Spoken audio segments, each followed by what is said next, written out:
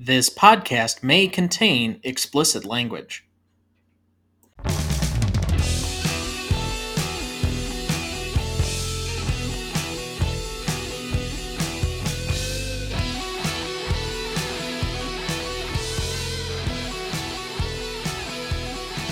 Welcome to the Greatest Movie of All Time podcast, the show that uses a unique grading style to redefine what the greatest movies are.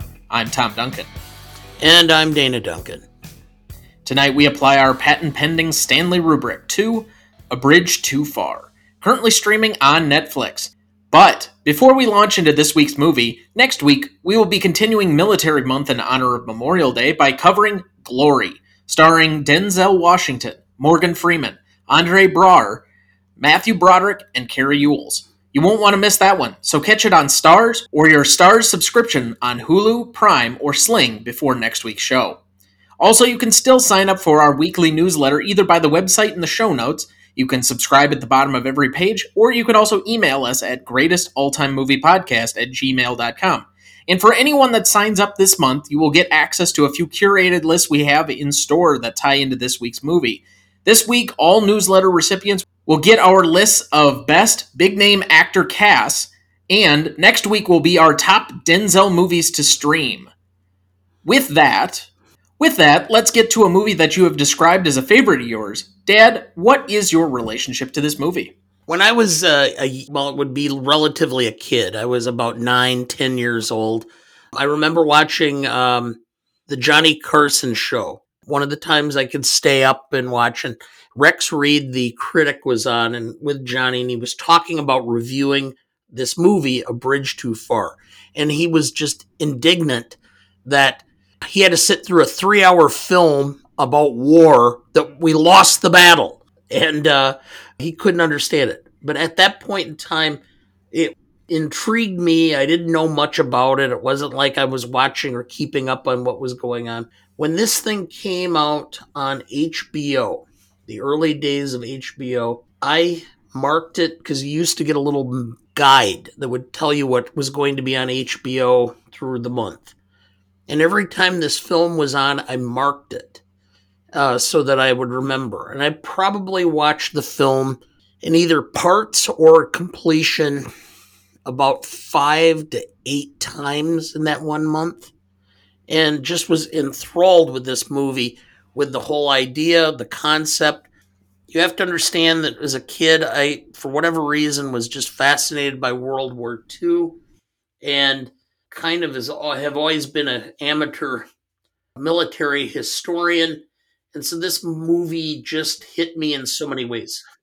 This movie hit me in so many different ways that it just became something that became so much part of me in my movie watching makeup that it's hard for me to not watch this movie at least every other year. So, and this is just a place of ignorance for me. I know you enjoy war films. In fact, last, November, when we had your birthday, this was one of your requests that we watch war films. Specifically, this one was one that made it onto that list. But is this the one that kind of gave you your love of war films? I think to a large extent. I remember also watching Patton, and George C. Scott as General George Patton. These two films were not that far apart, 2 or 3 years, I think. 7. Really? Yes. Okay. Well, when you're a kid, everything blends together, I guess.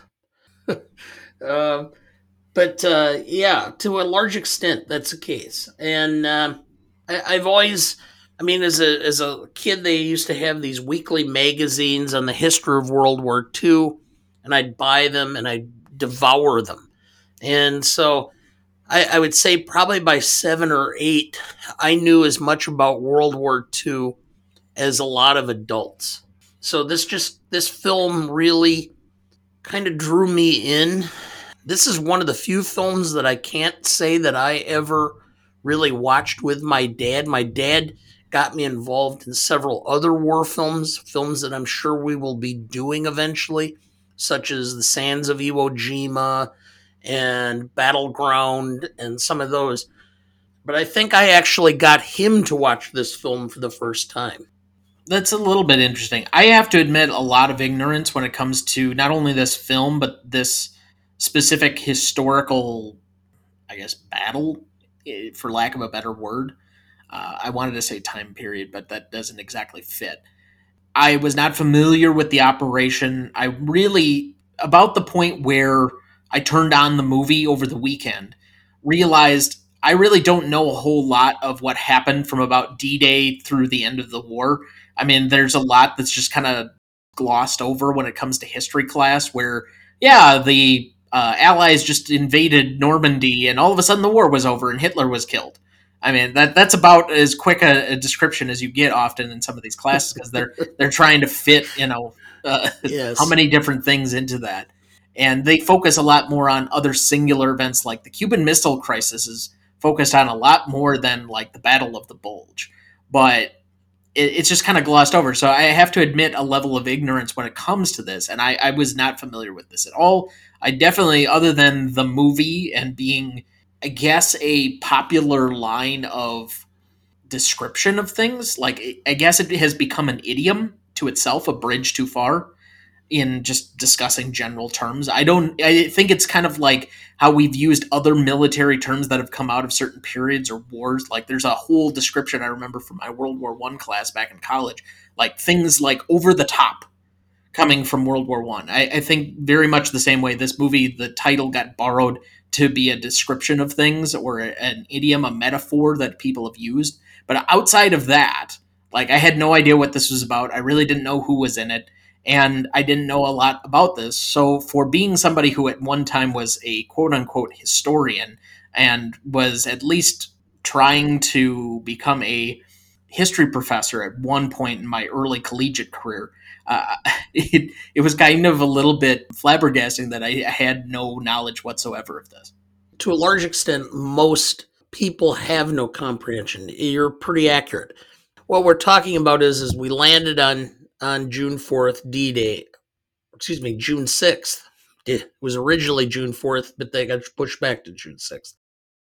And by early April, so 8 months later, 9 months or 10 months later, excuse me, we were able to pretty much defeat the Germans on the Western Front. And it's films like this and Patton that fill in so much of the gap of what took place during that time frame and what the history was of the battles. But I'm so much of a nerd about this stuff. I happen to find there's a new volume. It's over a thousand pages. The history of the Eastern Front, written by an American who had access to all the archives. I just bought the book over the weekend. In part, he had access to all of the records of how much ammunition, how many tanks, how much material was being shipped by the United States to the Soviets in order for them to have the ability to defeat the Germans on the Eastern Front. And so I'm kind of really looking forward to being able to wade into that book that's going to be so heavy that it's going to be constantly a struggle to hold it up while I'm reading in bed at night. So, in essence, Tolstoy's Story of the Eastern Front. Yes. All right. Let's get into the context and summary for this movie. Give everybody some background. Do you have your plot summary ready? I do. In 1944, as the Western Front is bogged down by supply shortages, the Allies look for a decisive victory to end the war. General Bernard Montgomery proposes Operation Market Garden, which envisions 35,000 men being flown and dropped behind enemy lines in the Netherlands. 2 divisions of U.S. paratroopers, the 101st and 82nd Airborne, led by Generals Maxwell Taylor, Paul Maxwell, and James Gavin Ryan O'Neill, are responsible for securing the bridges and roads as far as Nijmegen. The 1st British Airborne Division, under Major General Roy Orkworth, played by Sean Connery, is to land near Arnhem and hold both sides of the bridge. They are reinforced by a brigade of Polish paratroopers under General Stanislav Sosabowski. Sosabowski, played by Gene Hackman. The Arnhem Bridge is the prime target, as it serves as the last means of escape for the German forces in the Netherlands, and is a direct route to Germany for the Allies. The road to it, however, is only a single highway linking the various key bridges and vehicles have to squeeze to the shoulder to pass. The drop proves troublesome, and a battalion led by Lieutenant Colonel John Jack Frost, played by Anthony Hopkins, is able to reach the bridge but is soon surrounded. 30 Corps, led by Lieutenant Colonel J.O.E. Vanderloor, played by Michael Caine, finds progress slowed by German resistance and the narrowness of the highway. The race is on to reach the Arnhem Bridge and save the 1st British Airborne. Cast for this movie: Richard Attenborough, director; Dirk Bogarde, Lieutenant General Frederick Browning; James Caan, Sergeant Eddie Dohun, Yeah, right the first time. James Caan, Sergeant Eddie Dohun; Michael Caine, Lieutenant Colonel Joe Vandeleur; Sean Connery, Major General Robert Urquhart; Edward Fox, Lieutenant General Brian Horrocks; Elliot Gould, Colonel Bobby Stout; Gene Hackman, Major General Stanislaw Sosabowski; Anthony Hopkins, Lieutenant Colonel John Frost; Hardy Kruger, General Ludwig; Laurence Olivier, Dr. Sponder; Ryan O'Neal, Brigadier General James Gavin; Robert Redford, Major Julian Cook; Maximilian Schell, Lieutenant General Wilhelm Bittrick; Liv Ullmann, Kate Terhorst. Recognition for this movie: a primarily only BAFTA-recognized film, it was nominated for Best Film, Editing, Director, and Production Design, and won for Best Score, John Addison, who was actually a serving member of 30 Corps during this battle, supporting actor Edward Fox, cinematography, and sound. Did you know? Did you know, originally, Sir Richard Attenborough did not want to direct this movie, as he was keen to make Gandhi, eventually in 1982, after Young Winston, 1972. However, major studios were reluctant to finance the movie, so he sought Joseph E. Levine for financing. This movie was part of the agreement in exchange for financing Gandhi. Steve McQueen and Audrey Hepburn were originally cast to play Major Julian Cook and Kate Terhorst, respectively.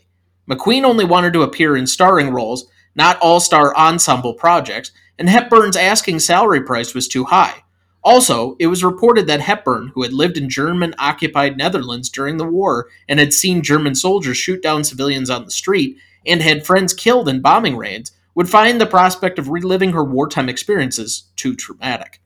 According to the 2008 memoir, My Word is My Bond, Sir Roger Moore was offered the role of Brian Horrocks. He was forced to decline due to a scheduling conflict with The Spy Who Loved Me from 1977, but became available again when the Bond movie was delayed. However, Horrocks had approval over the character and turned Moore down, and the role instead went to Edward Fox. According to the DVD production notes, James Caan agreed to do this movie because of the scene in which he forces a reluctant army surgeon to operate on one of his buddies at gunpoint. He said, "When Richard Attenborough came to see me in Los Angeles, he offered me the choice of several roles. I chose the sergeant chiefly for that one scene." Sir Sean Connery initially turned this movie down because he felt it would be glorifying a military disaster. He changed his mind after reading the screenplay. Sir Laurence Olivier showed up on the set wearing an old suit and a pair of battered black shoes. He informed Sir Richard Attenborough that he had been gardening in the shoes for a month, so they would look just right for the character, a Dutch farmer and doctor who risks his life to tend the wounded. Did you know this was the first war movie in which actors were put through boot camp prior to filming? Sir Richard Attenborough put many of the extras and soldiers through a mini boot camp and had them housed in a barrack accommodation during filming. Did you know?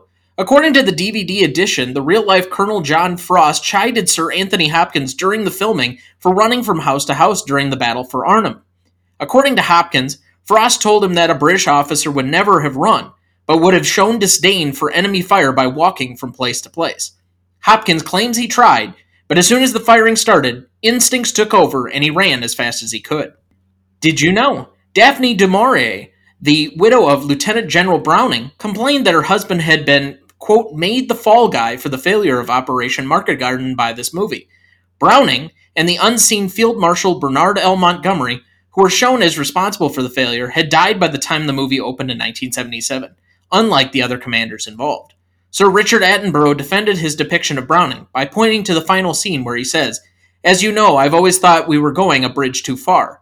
Browning did actually say something very similar to this, hence the title of Cornelius Ryan's original book and this movie, but he said it well before the operation started.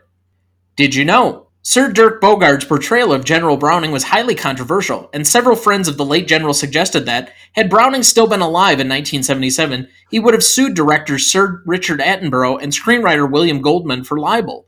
Bogart took issue with the final portrayal during the filming, having known Browning personally as he was a member of Field Marshal Bernard L. Montgomery's staff during the war. Although Attenborough publicly took responsibility for the controversy, his relationship with Bogart was never the same again. So, Dad, what is this movie about? It's a historical film portraying the major events of a battle and showing all of the ramifications, difficulties, and problems that arise within the course of it, and how human perseverance either triumphs or at least makes a positive stand. In many ways, this reminds me kind of your attitude when we had watched Dunkirk from a few years ago, that a lot of films like this take on a survival mode aspect, and that's kind of what I focused on when I did mine. Basically, as with most war films, survival and valiance despite ignorant and reckless command. Well, I didn't think about looking up the exact quote, but I'm going to paraphrase Eisenhower, which is, a battle plan is something you spend months preparing and which immediately you throw away when the boots hit the ground. And that's ultimately what happens. No matter how well you plan, there's just going to be things that occur and situations that arise that you don't anticipate. The battle plan ultimately is just trying to figure out what you can and can't do and what is available or what parts may still work, and trying to follow a blueprint to try to achieve the ultimate or the goal of the battle. See, but a lot of the notes within this movie would tell you otherwise. When they talk about the fact that they compared it directly to D-Day, that it was 6 months of planning and preparation, whereas they had a week to do this one. They didn't have enough transports. They didn't want to lose any planes. They hadn't, and this all felt rushed, and that they felt forced. And they were trying to put a square peg in a round hole and make it work. And the fact that they could even somehow resurrect that they were 90% successful, which I would argue they were not, is somewhat of a hubris by a commander who really doesn't have to put his own life on the line. I find a lot of these war films, oddly enough, portray those in command very, very poorly. And I have yet to see any World War II film where Montgomery is portrayed well. Well, you're the expert, so I will defer, but... Okay, and I agree with you. Okay, I'm sorry, because I think Montgomery just became the face of what was left of British military history during World War II. I don't think he was that good. I don't think he was that competent. When D-Day was launched, Montgomery was supposed to land at, I think it was the northern beaches, which was Gold and Sword Beach.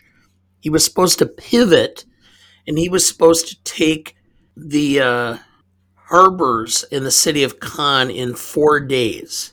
He did not take Caen for, I believe it was 5 weeks, which slowed the Allied advance tremendously, because that was the port that we were going to be using to supply the army going forward. Because he could not take that city and that harbor, we had to use the artificial harbors at Normandy for weeks afterwards, which only caused slow supply lines, especially fuel, because it takes, I think it was 2 miles to the gallon to drive a Sherman tank. It used, 55-gallon drum would fill 1 Sherman tank to run for a day. And, it took a ton of material. And quite frankly, Patton so outperformed Montgomery that Montgomery complained and cajoled and whined and pretty much forced Churchill into pushing for this operation. I think this battle was a direct result of the failure of Montgomery to obtain his objectives at D-Day and the fact that he was so outshone by Patton during the early battles that he came up with this bold plan that almost seems reckless in retrospect. I think it was reckless in present day, at least. That's how the film presents it. Not to mention the fact that even if you think we're really editorializing, folks, there is a line in the movie where the Germans are talking about, oh, even Eisenhower wouldn't be that stupid to give Monty command. Yes. All right, let's move into the film portions of this, though. I have a feeling that we could focus a lot on the historical aspects. But who for you, in a film that felt like a lot of cameos as opposed to any one starring role, who was your best performer? Gene Hackman as General Sosabowski, because the fact is I know for a fact in watching interviews that he spent approximately 6 weeks working with a linguist to hone and perfect the accent so that it was a Polish accent. And he had it down pat. And he became the conscience of the film. And everybody else is towing the line. He's the one who's going, this is stupid. Tell General Montgomery that if my troops are slaughtered. I mean, he was constantly making these comments. Your Polish sounds like they should have some vodka. Anyway, it's bourbon tonight anyway. As it is every week.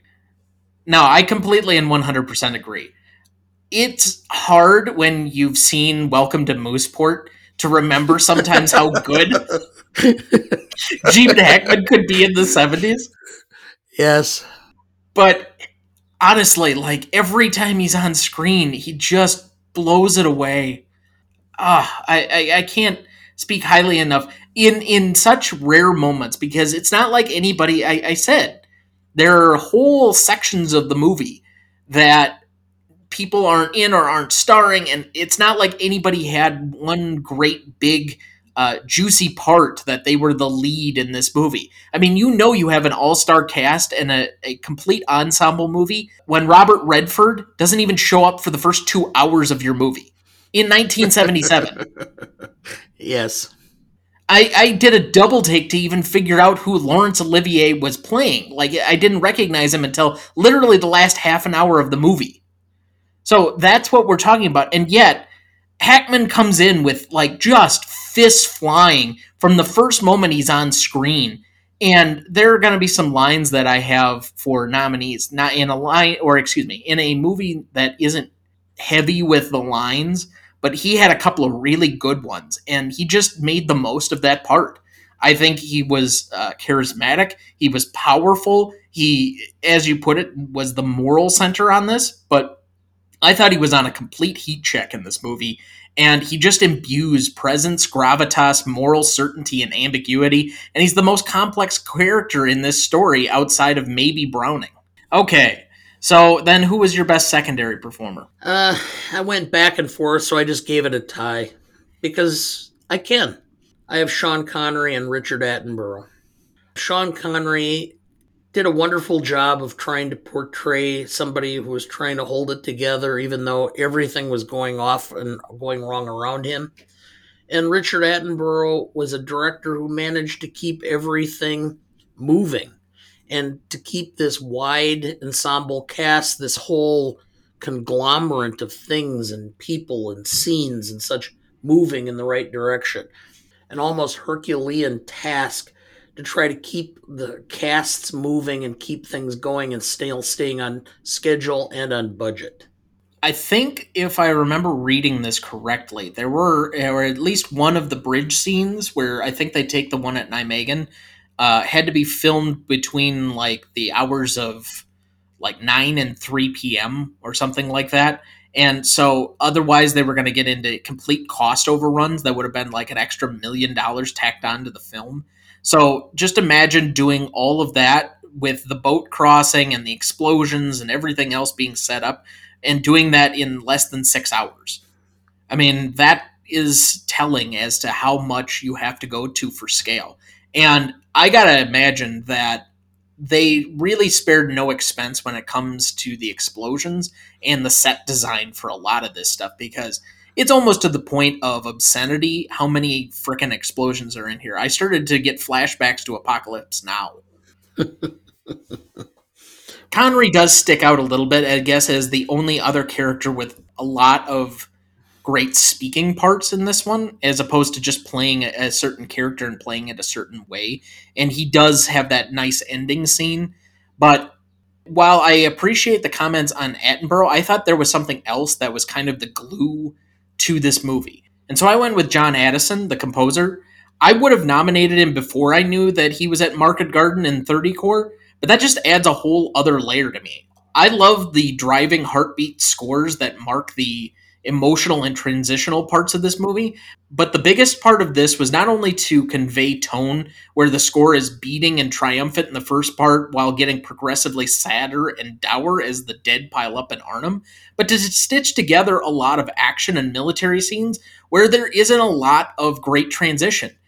There are a lot of scenes that have no great connective tissue, except that the score transitions between one to the other and gives you a tone throughout all of this. Otherwise, it would just be a collection of misplaced scenes that you somehow would be putting together, because there isn't like a narrative exposition that carries out through the rest of this film. There's just that driving score that, again, is upbeat towards the beginning and progressively gets more sour as we go through the film, mirroring what's going on with the action. For me, the score is the thing that really holds this together. Several good points. I agree. The score was exceptional, and it did add a lot to the ultimate film.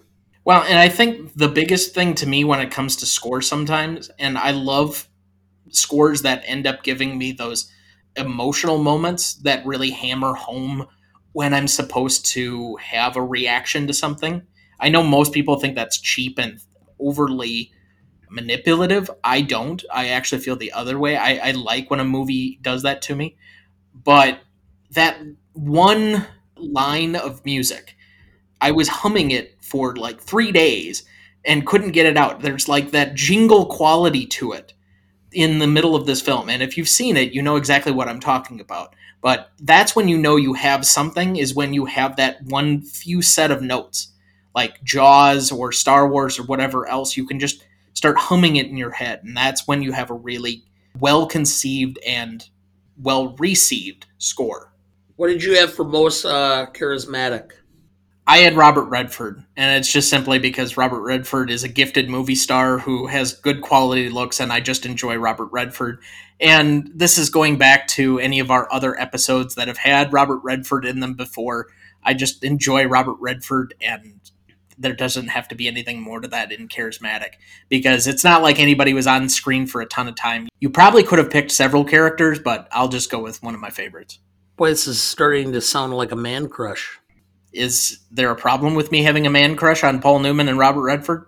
No, that's perfectly fine. So, my most charismatic award goes to somebody who I felt played a nuanced part. It was one of the few nuanced parts in this film where he has an air of overconfidence, almost arrogance when he starts. And by the end, he has a complete air of defeat and almost portrays it as being, you could just see the look on his face of what the hell happened.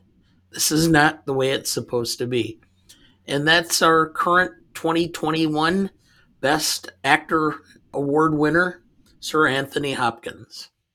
Okay, is it Anthony, or I've heard it more pronounced by the pretentious, but Anthony? Well, I think if you're in England, it's Anthony, and if you're in the United States, it's Anthony. Well, he does not reside here, and that's why he didn't accept his Best Actor. Well, he does. He does have a house in California, but he also has a house in Wales, and he splits his time. Whichever he wants to ride out the pandemic with is fine by me. Just his portrayal alone in Silence of the Lambs is enough to put him on the pantheon. All right, so let's move into scenes then. I only had a few select ones in here. I didn't want to overdo it because this is a longer film with some very big set pieces. But what do you have down as your first nominee? James Caan saves the officer, where he drives the Jeep, goes and picks up his platoon leader, and has to dodge through German lines to get to a field hospital, and then draw a gun to get the surgeon to even look at him, and then basically saves his life. Yeah, I had that one as significant for me as well. For the reasons that Caan picked it, you can definitely tell why. This is a very heroic-like character who gets a lot of the benefits of the doubt after the fact for sticking up a superior officer and doing it for a cause of, well, yes, I know this guy, but also I guaranteed he wasn't going to die. That sort of thing. It certainly heightens that scene, and it's a really good like one or two scene punch for somebody who's not in the movie very much. I had a couple of scenes before that, and we kind of referenced them originally in our best performer list, but the first one I had down was Sosabowski questioning the plans. When he walks over to the plan commander and, oh, I was just trying to figure out which side you were on. I mean, it's so classic. And he does it with such vigor that it's not seen as snide, but it's incredibly derisive. I don't know. He somehow played or straddled that line extremely well, and I just love the way that he was able to question authority. I think in like at least 2 or 3 different occasions, without seemingly going over the tipping point, where it would have been out and out insubordination. Yes. The other one I had, it was just something that I found remarkable in how they filmed it, because a lot of the scenes for historical accuracy and some of the other things were one of the notable things among a lot of the critics at the time. But I loved the first-person paratrooping scenes that they had in there, just from a cinematography standpoint. It felt very documentarian-like. And for as much as we praise something like Saving Private Ryan and being on the beaches at Normandy and some of those first person aspects, I really appreciated being able to take me into kind of the first person visual of what it would be like to jump out of one of those planes. And then my next thought was a similar one that you've conveyed multiple times over. How the hell did my grandfather jump out of one of those? Yes, and I have a certain strong proclivity towards the 101st Airborne because my dad was in the 101st Airborne. So he was a paratrooper. He was trained as a paratrooper. And I cannot, in my wildest dreams, picture him jumping out of a plane. This is a man who is so afraid of heights that we turned around and went home when we got to the Mackinac Bridge. Because it was too high, he was not driving over it. So anyway. So what's the next one you had down? Landing in Arnhem. And that's, just the sheer confusion, trying to get everybody together, trying to get to the scenes. The Jeeps don't work or aren't there. The communications are falling apart. Everything. And Sean Connery's trying to put together something that will work so that he can try to obtain his objectives. Yeah, and I think there are a couple of really good lines that I'm going to nominate for best lines here or after the break that really highlight or hit home on that scene. But it is one of the stronger Connery scenes, and realistically, whenever he does pop up, he does show out in a few ways during this movie. The next one I want to go with is Liberation, and it's where they're going through the towns of, I guess, the Dutch citizens. And I guess my thought while watching that, aside from the joke of, yeah, have you ever been liberated? Well, I've been divorced twice. Outside of that, it just struck me a little bit how much being liberated in that sense would have meant. And I guess maybe it was something of a dawning factor onto me that this made it very apparent in a way that I hadn't thought about it before. So I just really appreciated how front and center they made that note, because I mean, we've seen some other liberation moments in these war films, but none of them have really ever struck home in this way, that driving through and saving these towns that were under this oppressive regime have made such an impression on me before, that this has. Well, and I'll just tell this little anecdote. 1994, I go with your mother back to visit her host family in Germany because she was an exchange student in high school in Germany. And we go to Aachen, and then we go up to Holland, or to the Dutch border into Holland, the Netherlands. We go into a store, and your mother and Ursel, her host mother, are speaking in German. They speak to the cashier in German, who answers in German. And she's cold. She's not at all friendly in any way. They walk out, leave me. I'm going to buy what I'm buying, and I'm standing. And so she starts speaking to me in German. And I said, "Stop. I can't speak German. Do you know English?" Oh, she immediately switches to English. Her whole face lights up. She is so just absolutely warm and wonderful, and going on and on and on about how, oh, I always wanted to go to America, and I've been studying English for 8 years, and on and on and on. So I walk out of there and I go up to Chris and I said, "Are the Dutch still pissed off about World War II?" She's, "Oh, no, that's so long ago. There's no." Ursula turns and says, "Oh, yes, yes. The Germans cannot come into Holland at all without being treated nastily, even today."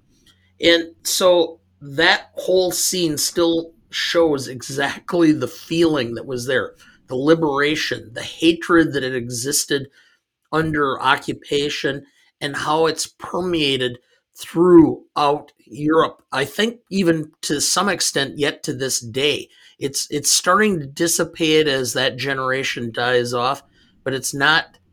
It's still something that's there, and I think that in some parts there's still a resentment towards Germany over the whole war. Did you have another scene, sir? Oh, I have a ton of them. So returning to see General Browning, the geese squawking, reminding Urquhart of the lunatics escaping and laughing at him. I have the 101st Airborne trying to take the Somme Bridge, and the scene where it's blown up and Elliot Gould runs up and he looks and he turns and looks into the camera and goes, "Shit." that always to me is like that sums up so much of war.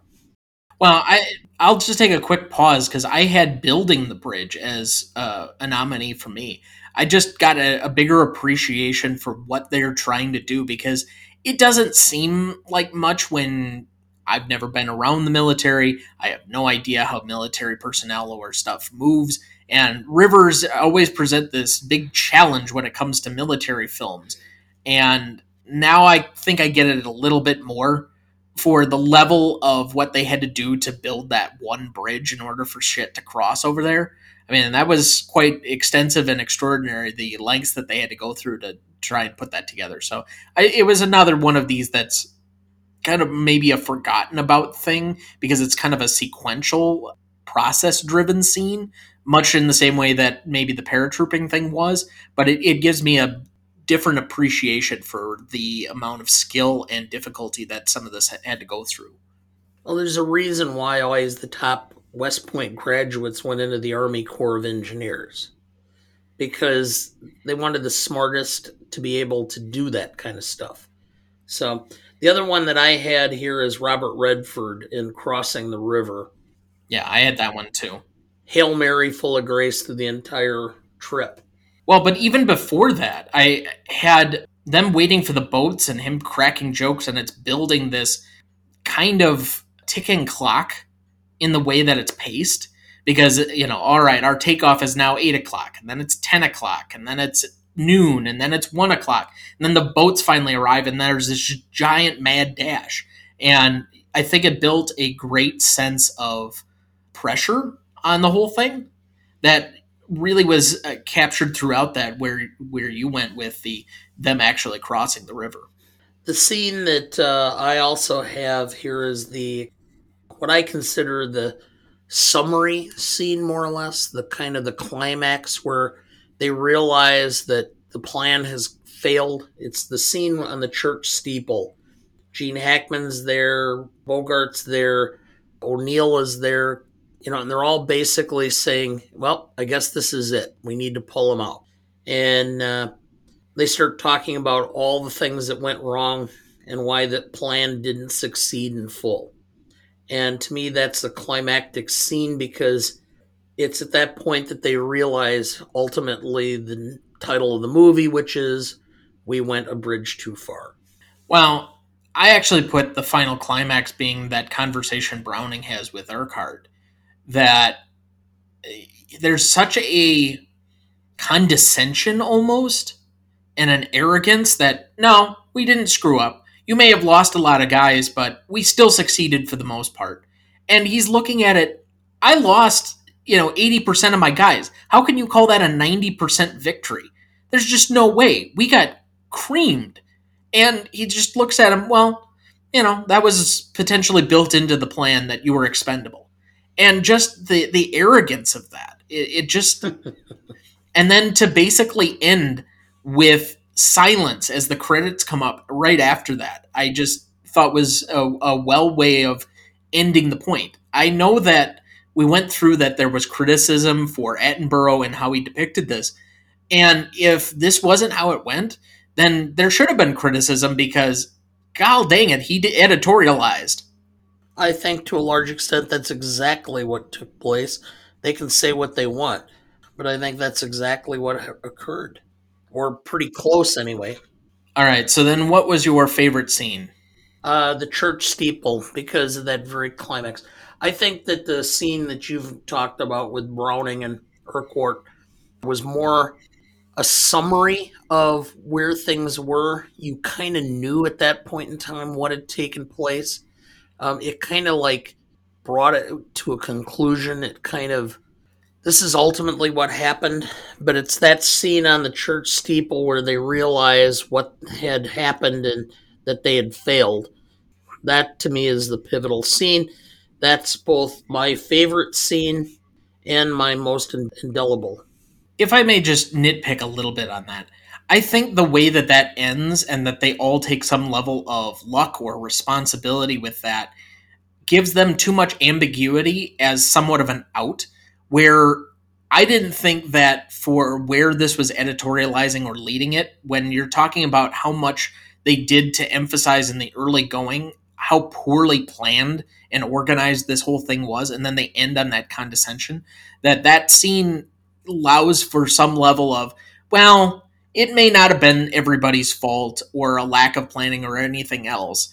It simply could have just been that the circumstances didn't end up being right. And I think that does a disservice to where they were leading the movie. And that's why I think the climactic scene ends up being that one where Browning essentially thumbs his nose at the guys serving under him. And I just, it was the lasting impression for me. That scene is my most indelible moment because I think that's the mark on what this film is and why they ended up waiting to use that line of the title or work it in at the last moment. But favorite scene for me, and I thought it was just a great scene and impactful and made James Caan look probably the most heroic he's ever been in movies, and that's him holding up the medical examiner or the doctor. And I just liked the way that that was because there was such a determination and perseverance in how that was done that it just seemed like he was the guy who was doing everything against odds. And so, because of that, it's just one of the favorite moments, I guess, if you will. By the way, just as an aside, I did not know that Browning in real life had been married to Daphne du Maurier. And if you were familiar with her work, one of her most famous books is the only film that Alfred Hitchcock won Best Director for, Rebecca. Yes. Yes. I'm sure we have some big things planning wise for that at some point. But let's take a quick break and we'll be right back. All right, welcome back. Thank you for rejoining us. Dad, do we have anyone to remember this week? Oh, we have a icon of theater, film, and television. Norman Lloyd passed at age 106. Damn. Yes, Norman Lloyd started out in the 1930s with different theater repertory companies. Ultimately, he was added to the Mercury Theater, Orson Welles' group, and then came with Welles and the Mercury Theater to Hollywood. He was cast in 1944 to play a Nazi agent in a Alfred Hitchcock film, Saboteur. That was his first film. He later went on to play the heavy in another Hitchcock thriller, Spellbound, with Gregory Peck and Ingrid Bergman, and ended up playing several different parts in the Alfred Hitchcock Presents.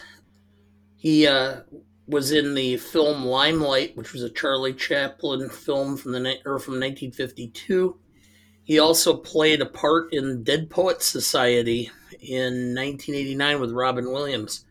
He was in The Age of Innocence. He was cast to star as Dr.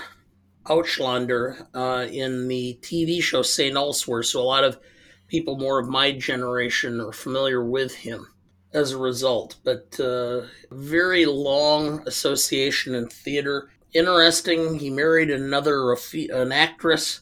They, unlike most in Hollywood, managed to stay married from 1936 until her death in 2011. Very, very interesting. I remember watching not too long ago, I believe with you, Saboteur, because it was on Turner Movies. And they came out and said, well, Norman Lloyd is still around. He was like, I think at the time was like 104 or 105. And I was shocked because I just never thought he would still be alive at that point in time. But he was. A lot of people were aware. His last film was in Trainwreck because somehow or another he developed a close relationship with Amy Schumer. And so she wrote a part in that film specifically for him to appear in at age 100. Certainly an extraordinary life and career. Passes away at 106. Titan of the industry. All right, let's move on to best funniest lines. Dad, what do you got down? I always go back to Elliot Gould. Shit. That's the whole line? That's the whole line. It's just, that's the line. He's trying to figure out how, what's going to happen. They blow up the bridge. He runs up, he looks, everybody's waiting. He just turns around, looks in the camera, and says, shit. And there are certain times and certain events in your life where there's just certain words that you have to use. That's one of them. You can get fired by your boss, and you can say all kinds of, oh, that was unpleasant, or that was terrible, or I didn't. No. Sometimes in your life, the word fuck is the only word that really sums up what's going on. In this particular case, it was shit. Elliot Gould has a great way of delivering curse words that are funny and meaningful and put a smile on your face. No further than a story I will eventually tell or anecdote about Ocean's 11. But you'll have to wait for that episode. As it stands, however, I'll just say Risky Business would be a very different movie if the line was, what the fudge? Yes. All right. So my first one up then would be, Sir, offers mug of tea.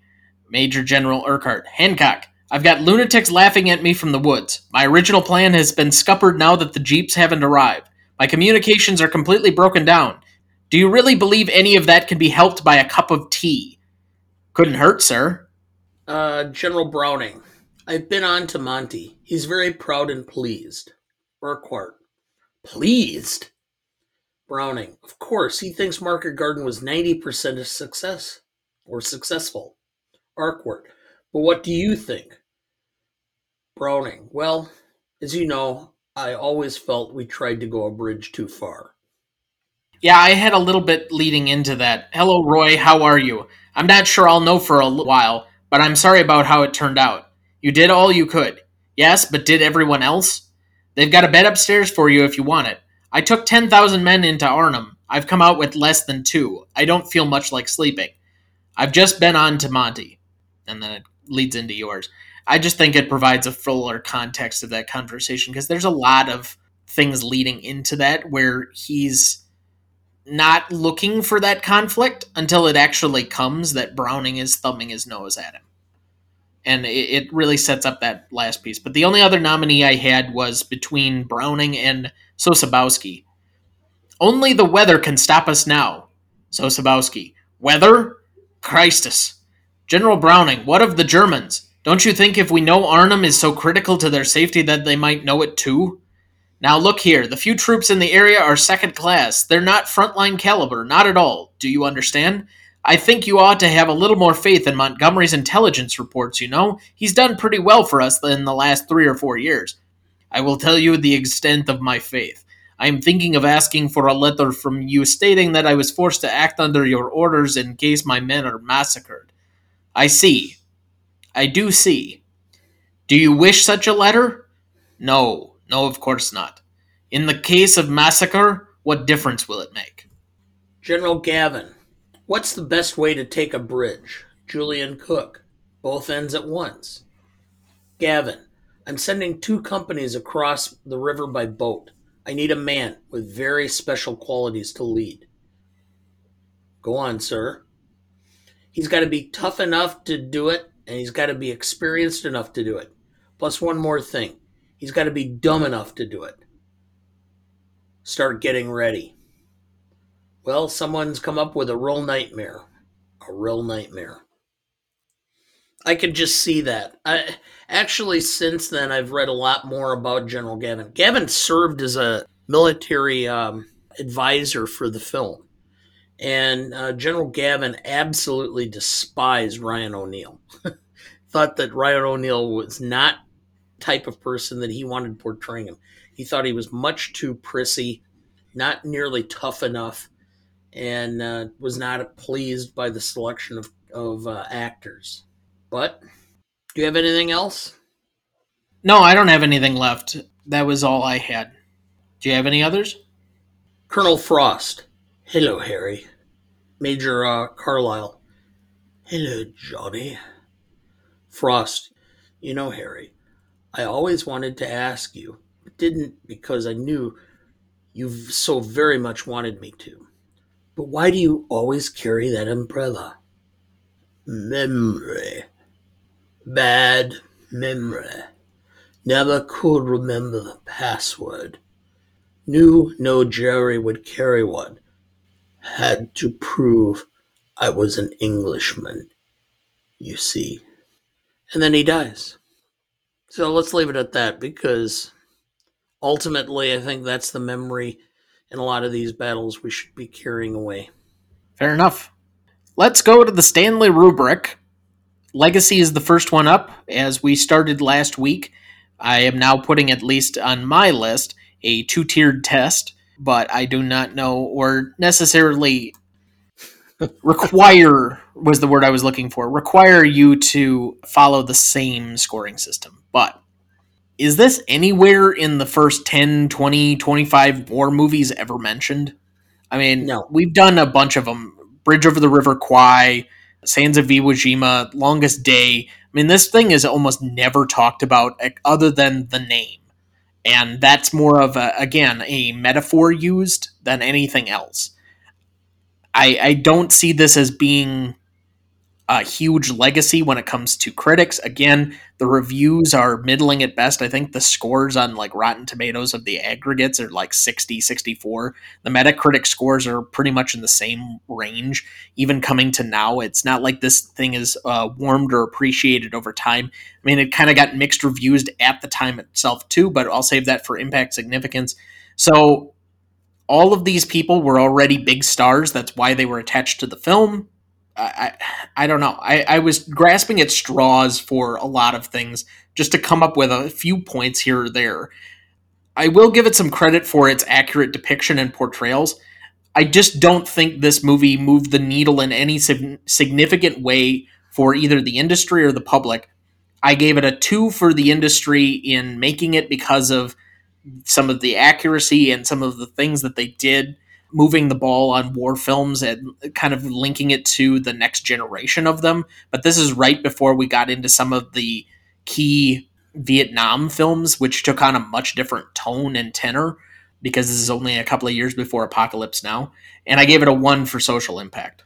So 3 overall. I went with a 7.5, and I'm going to tell you why. Because I wish you would. All right, well, good. It's kind of the point of the show. Well, yeah, other than your head.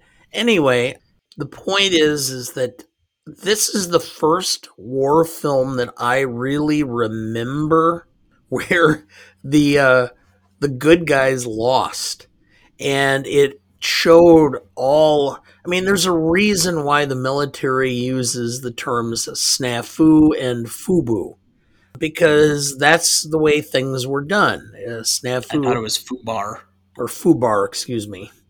Snafu and Fubar. Yeah, Fubu is a TV app. And for those of you who don't know the acronym SNAFU, it's situation normal all fucked up, or FUBAR, which is fucked up beyond all recognition.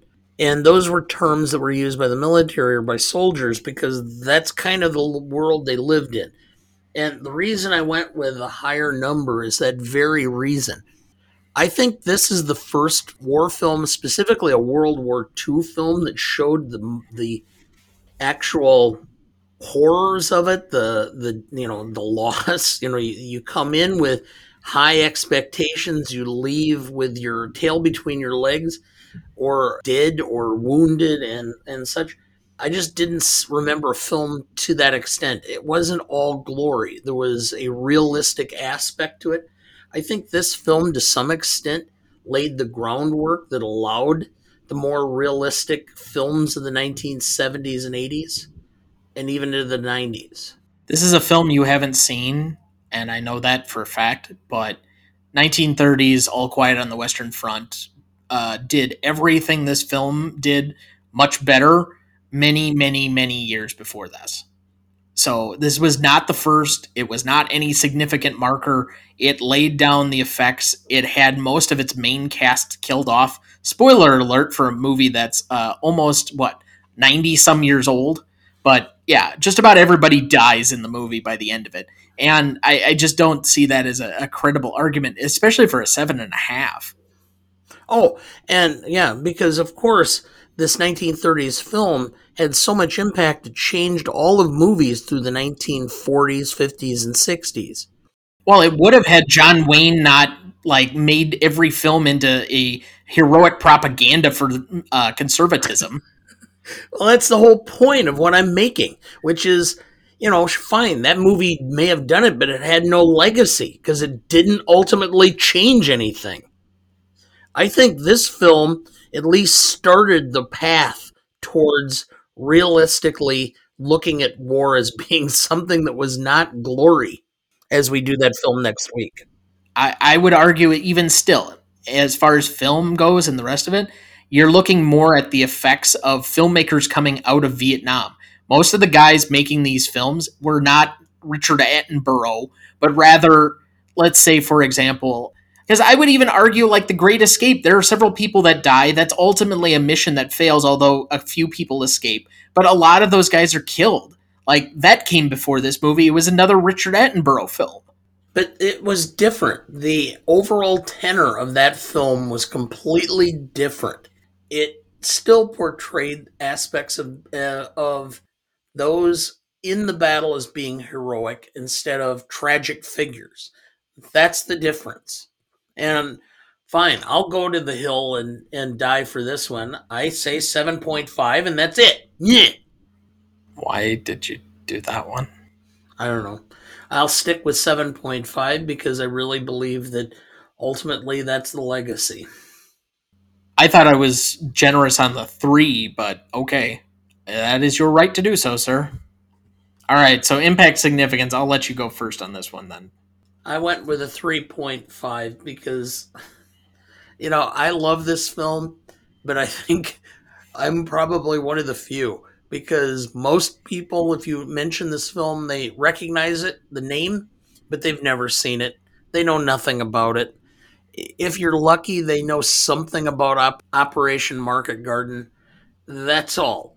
I don't think it really had any major impact other than it was a good film when it was out, and I think it did fairly well. I mean, it was something that was popular on HBO when it was about the time HBO started coming in and that type of deal. But that's about it. Its box office receipts are terribly low. Its critic scores were middling. It really had no general impact in the awards conversation other than the British awards, which obviously wanted to recognize a British made film with a bunch of really prominent British actors in it. I went with a 2 because it's 1 for each point on the scale for both tiers on this one for me. Again, I think at best it made a small ripple, but nothing significant. This isn't a film that most people know or think of. So between us, that's going to be a 2.75. I forgot to mention 5.25 between us on your holding firm on 7.5. All right. So then we get to novelty. And again, I other than the advanced tech for explosions, and again, I felt they were somewhat obscene at certain points. Like, we get it. Shells were going everywhere. There was a bunch of stuff, but like these fireballs were not necessarily part of all of this, and that's kind of the Hollywood portion of it. I thought it got beyond a point where it needed to go, but this really, and I kept thinking of it all throughout the movie. This is the longest day, 15 years later, just as long, basically the same type of archetype with a bunch of star-studded casts stitched together through certain battle sequences or scenes where each one gets their starring role for about 15 or 20 minutes. And it's a good but not necessarily great movie. I just felt it really picked up and was essentially Longest Day Part 2. Well, you are aware of who wrote the book, The Longest Day. Same guy. Yes. That's why this film was made. The only other point I could give this as far as credibility is that they did bring on some rather significant military advisors, being most of the guys who are featured in this film, the actual characters. Let's see here. Urquhart Frost, Vandeleur, Gavin, and Horrocks all were military consultants on the film. Yes. So I went with a 2. I went with a 4. Simply because the ensemble cast, the logic of this was clear, which is convince these guys they can come in 2-3 days, do their parts. They can make a few bucks here. You put in some stars, you move on to the next part, you piece it all together. It's kind of formulaic. It had not been done that many times. Longest Day was one of the keys, and really it hasn't been done a lot since that I can think of. No, because even like Saving Private Ryan has a narrative to it as opposed to like telling about a particular battle. I think that something like, and I've never seen the movie, but Midway was kind of like this. If my impression of what I get it from what I know of the film was kind of similar, that it just kind of tells the two that I would mark as similar enough that you could kind of say they were the more modern version of this were Pearl Harbor, the Josh Hartnett Ben Affleck film from I think 2001, which was like the 60th anniversary movie, and then a few years ago, what I thought was the best picture of that year, Dunkirk, which I think it does a better, once you understand the plot devising, job of telling that story of a quote unquote battle, but it's not really a battle because there's really nothing firing or like gunfire going on from them itself. So it stuck out to me a little bit more than something like this would have at the time. But I think those are probably the only two main examples that I could give. Yeah, and with regard to that, and I assume that by Midway you're referring to the more recent Woody No, I Harrelson. think the Gregory Peck version. It's not Gregory Peck, it's Henry Fonda. Is it? Okay. Yep, Henry Fonda and Charlton Heston. Um, I thought that movie, because it's telling the tale of a specific battle, was more of a conglomeration of scenes like this. it was, and that's another film that I really enjoy a lot. Probably all things that we're going to be covering on this show at some point. We have plenty of them to go through. But classicness, unless you have something more to add on novelty, that was a No, 3 between us. But classicness, I've always said I started an 8, and then I either work my way back or I work my way up. And if it is to be believed, and I think you and I, for all intents and purposes, basically understand that the Browning and Monty scapegoating that goes on in this movie is fairly accurate, or at least we accept that to be the correct version of things. Outside of that, I didn't really have anything to take off of points with. And as far as the level of historical and military accuracy that went on for this film, I think some films get way overknocked for their inadherence to historical accuracy sometimes. See Braveheart. But to me, just because they went out of their way to really get the military advisory on this one correct, I'll give it an extra point boost. So I went with a 9. I went with an 8 because I started with an 8 and that's where I stayed with an 8. I think they did a very good job of portraying the stupidity, the waste that is war. And I didn't see anything that was cringeworthy, but I also didn't see anything that was overly great, other than a few of the performances may have. So I may have thought about going up to an 8.5, but I'll just stick with the 8 that I assigned. That's fair. Rewatchability, I know this is going to be a little bit higher on your score, but I start usually at a 5 at the median point. And there isn't anything that would make me or deter me other than maybe the length. But you said on the end of last week's show that this was kind of a quick 3 hours.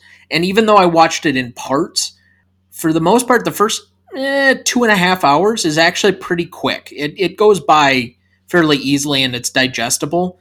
I thought the last half hour kind of dragged a little bit, but because it really didn't play out like a full 3 hours, or that it was slow or had one of those big elongated scenes that was artistic but really didn't need to be there, I'll go with a 5.5. I'm just going to say this that I don't do this very often. If, It is your right to do so. well, this is a film that when it's on, I will sit and watch it. If it's for 10 minutes or if it's for 2 hours, this is a 10 to me. I don't know why this film speaks to me. It just brings up what is all the aspects, the heroicism, the sacrifice, the stupidity, the waste. I mean, this is the yin and the yang of what is war. And I'll sit and watch this. And I can sit and watch it for the story. I can sit and watch it for the performance. So I can sit and just watch Anthony Hopkins and his performance. I can sit and watch for just the historical aspects of stuff that comes out that I didn't remember or think about, or parts of the battle that I hadn't considered or thought about. So it's a 10 for me. I don't give out 10s very often, but this is one of them. That's fair. So I didn't give an average for the last couple of them, and I'll just do a recap here in a second. But we had 88% for Google users, 86% for Rotten Tomato users as far as audience score, giving an extra 8.7 to the movie. All right, so that was a 5.25 for Legacy, 2.75 between us for Impact Significance, 3 for novelty, 8.5 for classicness, 7.75 for rewatchability, and an 8.7 for audience score, giving us a final total of 35.95, which would put it in between The Help and Zodiac on the list. Okay. Which seems, yeah, I could buy that. I'm not going to have a problem with its placing in the list, but I did enjoy getting to experience this one for the first time, and so I know this is one of your favorites. It was, frankly, this month is probably a list of favorites for you in some capacity or another. But let's get to remaining questions. Did you have any? Not really. I mean, to me, this is my wheelhouse. This is how I spend my free time, is looking and thinking about this. If I had any remaining questions, I would have researched them. Yeah, I think for me, I had two, but the first one is just purely rhetorical because I don't think you could have really answered it. It's only could be asked of the people that are no longer able to be asked of. If you didn't have the proper equipment to carry out the mission, why would everyone sign off on allowing this to go forward? I mean, it's the obvious question from the outset. And it's kind of why probably Gene Hackman's character ends up being as important as it is to, I guess, as you put it, the moral of this story. Because it highlights exactly the fallacy or the foolhardiness of going forward or trying to push for this. When I was in college, my advisor, who also taught government at Beloit College, Warner Mills, told us that there was a famous book that was written by a professor at Harvard University. What he did was is he looked at two events and he studied them and he wrote about them and he interviewed the people, and it was what was different between the Kennedy administration's decision on the Bay of Pigs and what was their decision on the Cuban Missile Crisis. And he coined the term, the name of the professor was Graham Allison, groupthink, which is where a group of people become isolated, and because they become isolated, one idea ends up becoming where they convince each other of the value, the effectiveness, the validity of the idea, and so everybody buys in. Whereas in the Cuban Missile Crisis, Kennedy had outside advisors who were continually pointing and going, is that logical? Are you sure about that? Does that make sense? And it makes a difference. I think in large part, Operation Market Garden, because of the fact that it was Churchill pushing and Montgomery and where things were in the war and such, there's a large portion of groupthink that occurred in this, where they convinced themselves of the infallibility of the plan. And ultimately, Montgomery, who was the ultimate in face saving, said, well, I was 90% effective, so therefore it's a win. 8,000 of my troops are casualties, but, oh, well, that's war. Yeah. I mean, we revere Grant for doing that, and we're giving Monty the shaft for it, but I think there's a major difference between the two when it comes to military strategy as far as this, because this was entirely unnecessary, whereas Grant, in some ways, in order to shorten and win the war, had to do what he had to do. At least that's my feeling. And that leads me into the other question I had, and it's simply, and I'll ask you to be the historian here for a second, and it would just be the general accepted opinion of Montgomery. Not necessarily your own, but I just have a certain ignorance level when it comes to him as a commander, and it goes back to the question I asked before.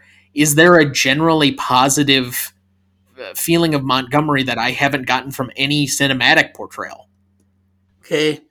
In Britain, Montgomery is a hero, but they have had so many flawed military heroes in British history. And the name of the general slips my mind at the moment. The British general in command at the Battle of the Somme, who basically I can't remember either, but just sent a million men to be casualties over a 2-week period, because he figured if we just overwhelm them, eventually they'll cave. I think it was 100,000, but the point still stands because that's still a significant number. but $1 million might be a little too high. Yeah, I can't remember. The World War I is one of the gaps in my knowledge of military history, and I've tried to rectify it, but trying to find a few volumes that help fill in some of the gaps have been a little difficult. I had a really good course in college on it that helped, but even then, as far as the military aspect, it's kind of hit or miss sometimes.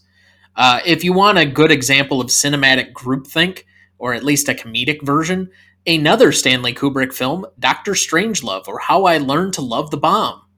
Pretty good one on that one. But any last thoughts for the week?